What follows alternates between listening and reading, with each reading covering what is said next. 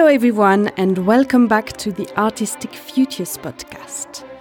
My name is Mary and in this series I will be meeting some extraordinary people who work in music and opera and who are keen to share their passion with the next generation.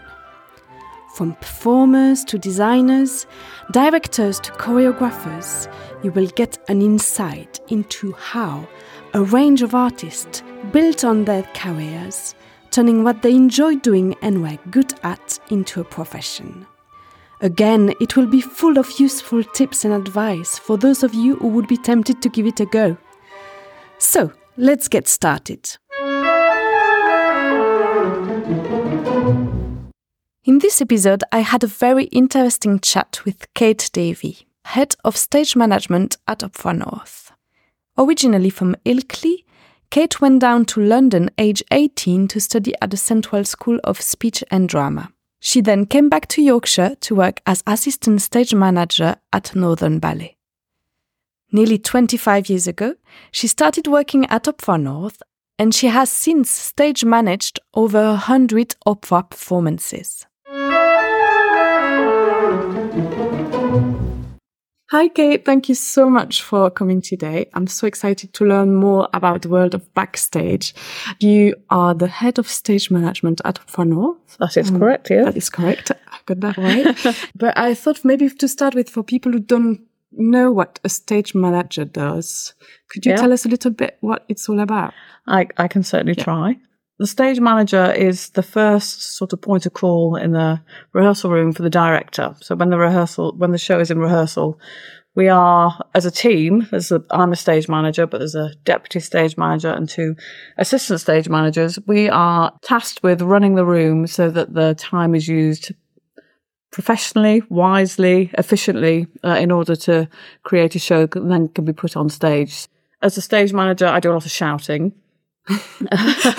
Obviously, people are very quiet in opera all the time, but sometimes it requires me to raise my voice just to get the room in order, just so we can start the day at 10:30, work out where we're going from. Everybody knows where we're going from. The deputy stage manager is in charge of writing all the moves down in a copy of the score, following the music, and on a particular given bar in the music, writing down what action has taken place from a character or the chorus. And the assistant stage managers are tasked with looking after a wing, a stage left or stage right wing, and making sure that all the entrances are correct for people coming on and off, and that they're all carrying the right props and wearing the right bits of costume. And together, we hopefully are able to rehearse a show. Normally it takes about between 5-6 weeks in the rehearsal room, which will end with a final run through in the studio, which the company will then come and watch. And then we move on to stage and we do the same thing on stage, but this time adding lights and scenery and fly cues, sound cues, doing stage and piano rehearsals. Those rehearsals belong to the director. So as a stage manager, I'm being told or asked where to go from by the director. We have normally 4 of those stage and piano rehearsals, and then we have 4 stage and orchestra rehearsals, and they are governed by the conductor. So I will be looking to them to tell us where we're going from and what we're doing. And that is more music-based. And then we'll have a dress rehearsal, and then we will open the show. So it's quite a long process. It's a long process. Yeah. And what's nice about it, though, is that we are there from the first day to the last day, because obviously we then take the show not only here in Leeds, but on tour. And so we get to know everybody really well. And it's a nice community, normally, by the end of it, that you've developed with all these people that have come to sing with us and with the chorus and everything. And then it starts again, normally the following week on a different show, but it's a rewarding job, I think. And so you said you have a team of people, so 3 or 4 people who work on one show. So, is it something specific to opera to have that many people? Maybe. I suppose in theatre you probably have 4. There's normally a stage manager, a deputy stage manager, and 2 ASMs. Okay. I worked in ballet, which is a different thing because, of course, you don't tell dancers when to go on stage. They know it. Yeah. So I think we used to have maybe 1 ASM for ballet, but the format there's always a team is, working on the show. Yeah, that's really interesting. Did you always know that this is what you wanted to do as a career, or did it happen to you by accident? Well, annoyingly, yes, I did. You did? I was very lucky. My family have always been involved in amateur dramatics. I'm the youngest of 4 children, and all my brother and my sisters always got parts in shows and I didn't. Not that I was particularly bothered about that, but I think my parents, certainly when my dad was in shows and my brother and sisters were going off and doing other things, thought, well, what are we going to do with her? 'Cause we can't leave her at home of an evening. Yeah. And so it was suggested that I came and worked backstage at Ilkley Playhouse, which is where I grew up in Ilkley. Yeah.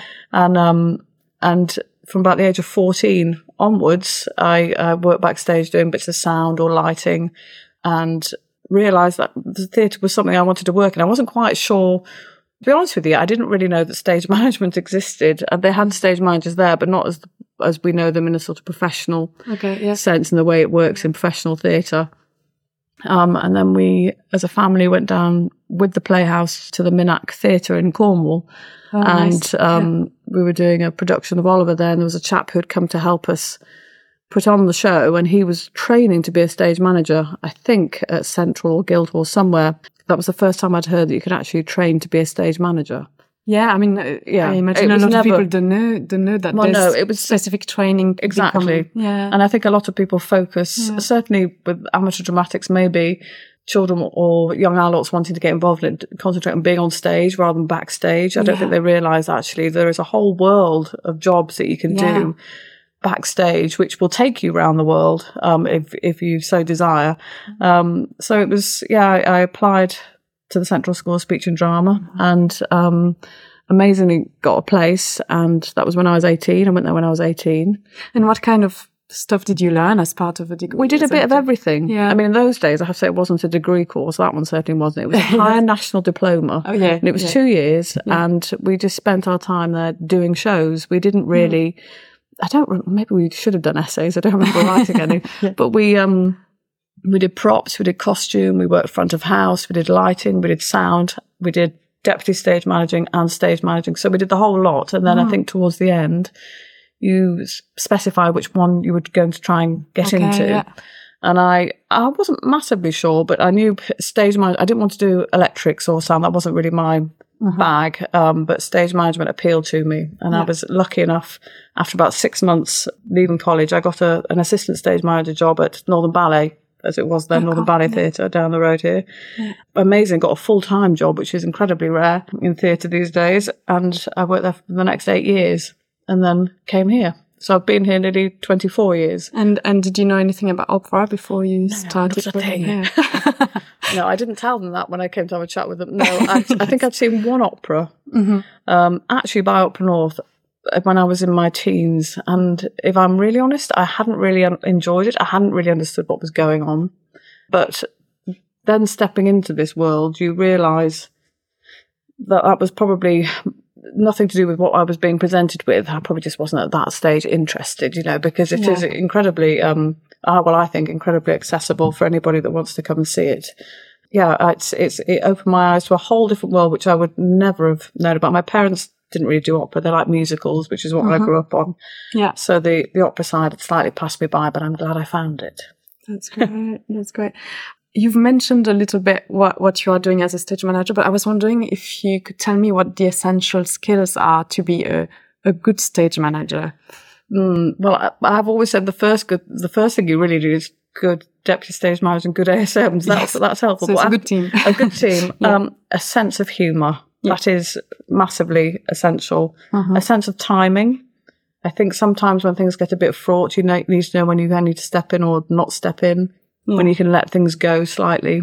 A sense of, I say authority, but that makes me sound like I'm, kicking my weight around. But just to be respected. Just to have a presence in the room where people are aware that you're actually there to help, and you need to keep things moving and keep things driving on, but also have a third ear. It's really difficult sometimes when you've got a lot of people going on in the room. You've got to have a third ear to hear, actually, did the director just say that while I'm talking to somebody over there? Because ultimately, the director is the one that you need to keep next to and help them move the rehearsal on. Yeah, because I don't know if people realize sometimes quite how many people are on stage in one point in an opera. You can have I think the most I've had here is about 70. 70, yeah, I was going to say 50, but it's even more. I think something like Don Carlos, I could be lying, but it felt like 70. And then also when you get shows with lots of children in, which is a different thing again. I mean, thankfully we have fantastic chaperones who are very on board with everything and look after the children very well, but sort of being aware of all the safety aspects, all that sort of thing.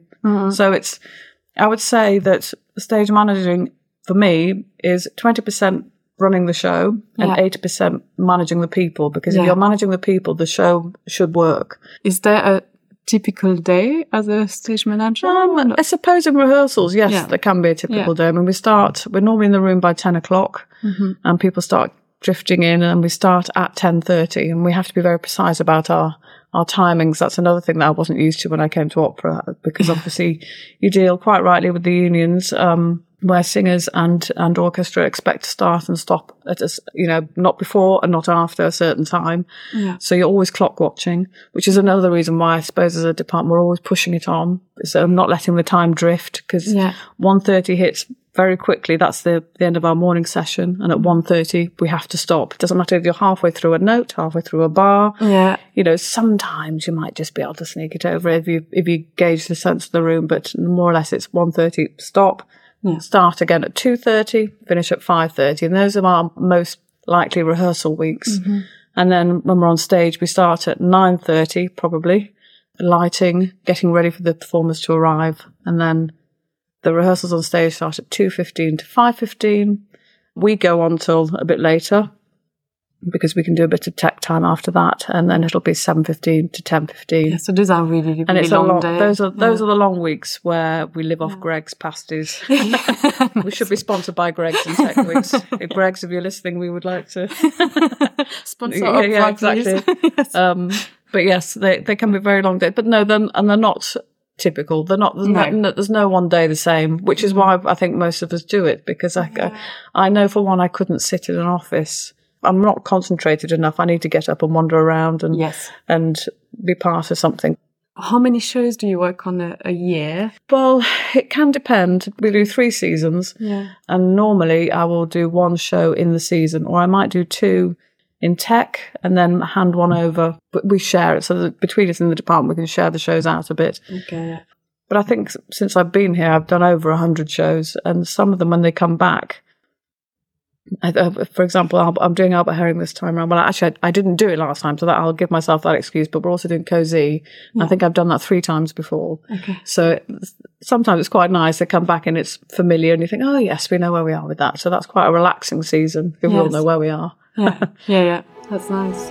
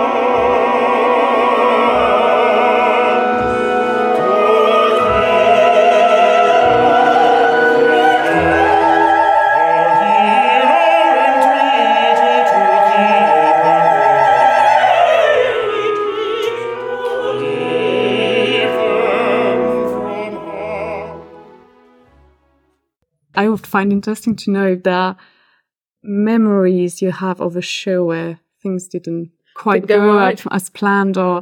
Well, I suppose we've had a few show stops along the way. I mean, very early on when I was at the ballet, we were doing Don Q, the Bow Don Q, and there was a little pyro that went off in a tree. And unfortunately, the pyro being put into the tree with the wrong kind of, should we say, tape, and it set fire. And I'm thinking, and I was on the book, so we did bring the iron for that. Here, what have we stopped shows for?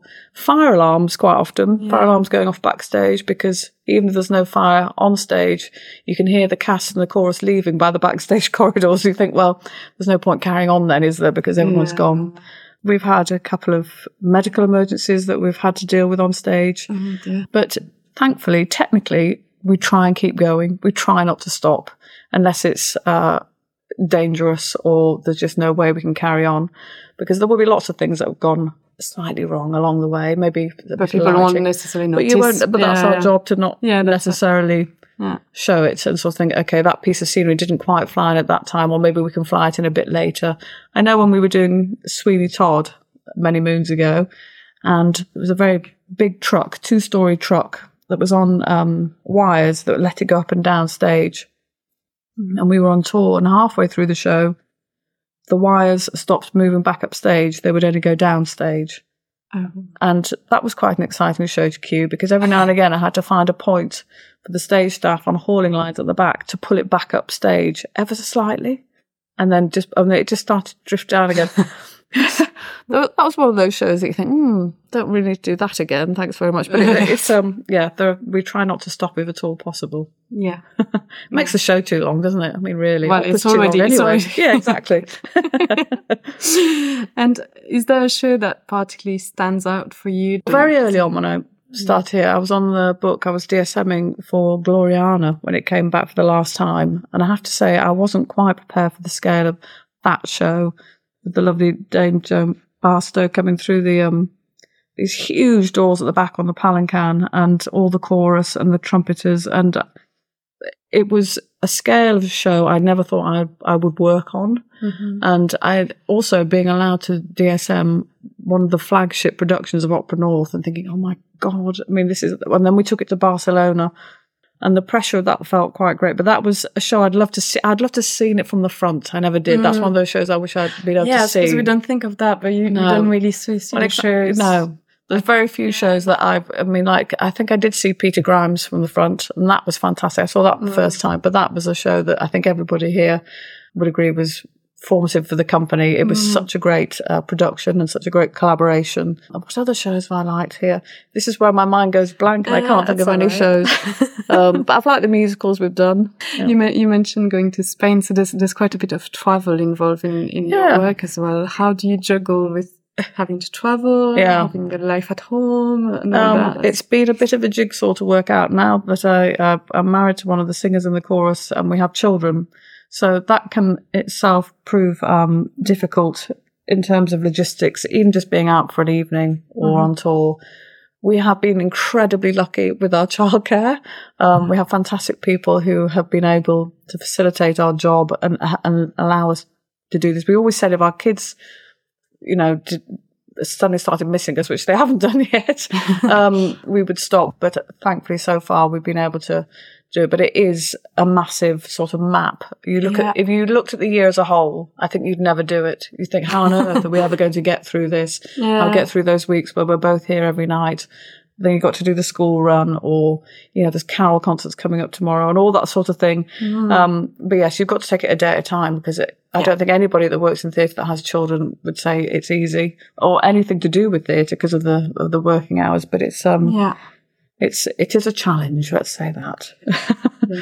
It's exciting, though. It's an exciting challenge. Yes. Good, yes. I think it was a film director who said the worst thing is to work with children and animals. Yes. I don't know if you've had animals on stage. We have had animals. Yes, we have had a few animals. I think we had animals, let me think. We had animals in Rose and Cav. I think we had dogs and a bird, I think. We also had a dog in Carmen. We had other animals. One of the joys of being in stage management, that when you're on tour, the animals also need a dressing room, and where else are you going to put them but with stage management? Our dressing rooms are normally, they can be given over to children or animals at any time, because if we're, as a company, because we're such a large company, some of the venues we go to haven't got masses of space. We do squeeze into quite a few of these places, dressing room wise. And yes, we do share our rooms sometimes. We did have one, the dog on Carmen, I'm not sure was a theatrical dog. I know the first time we took it on stage and the nice lady called it to one side of the stage to the other, it just disappeared. And we're like, So I think that dog ended up on a lead for the show. I don't think it was allowed to roam free.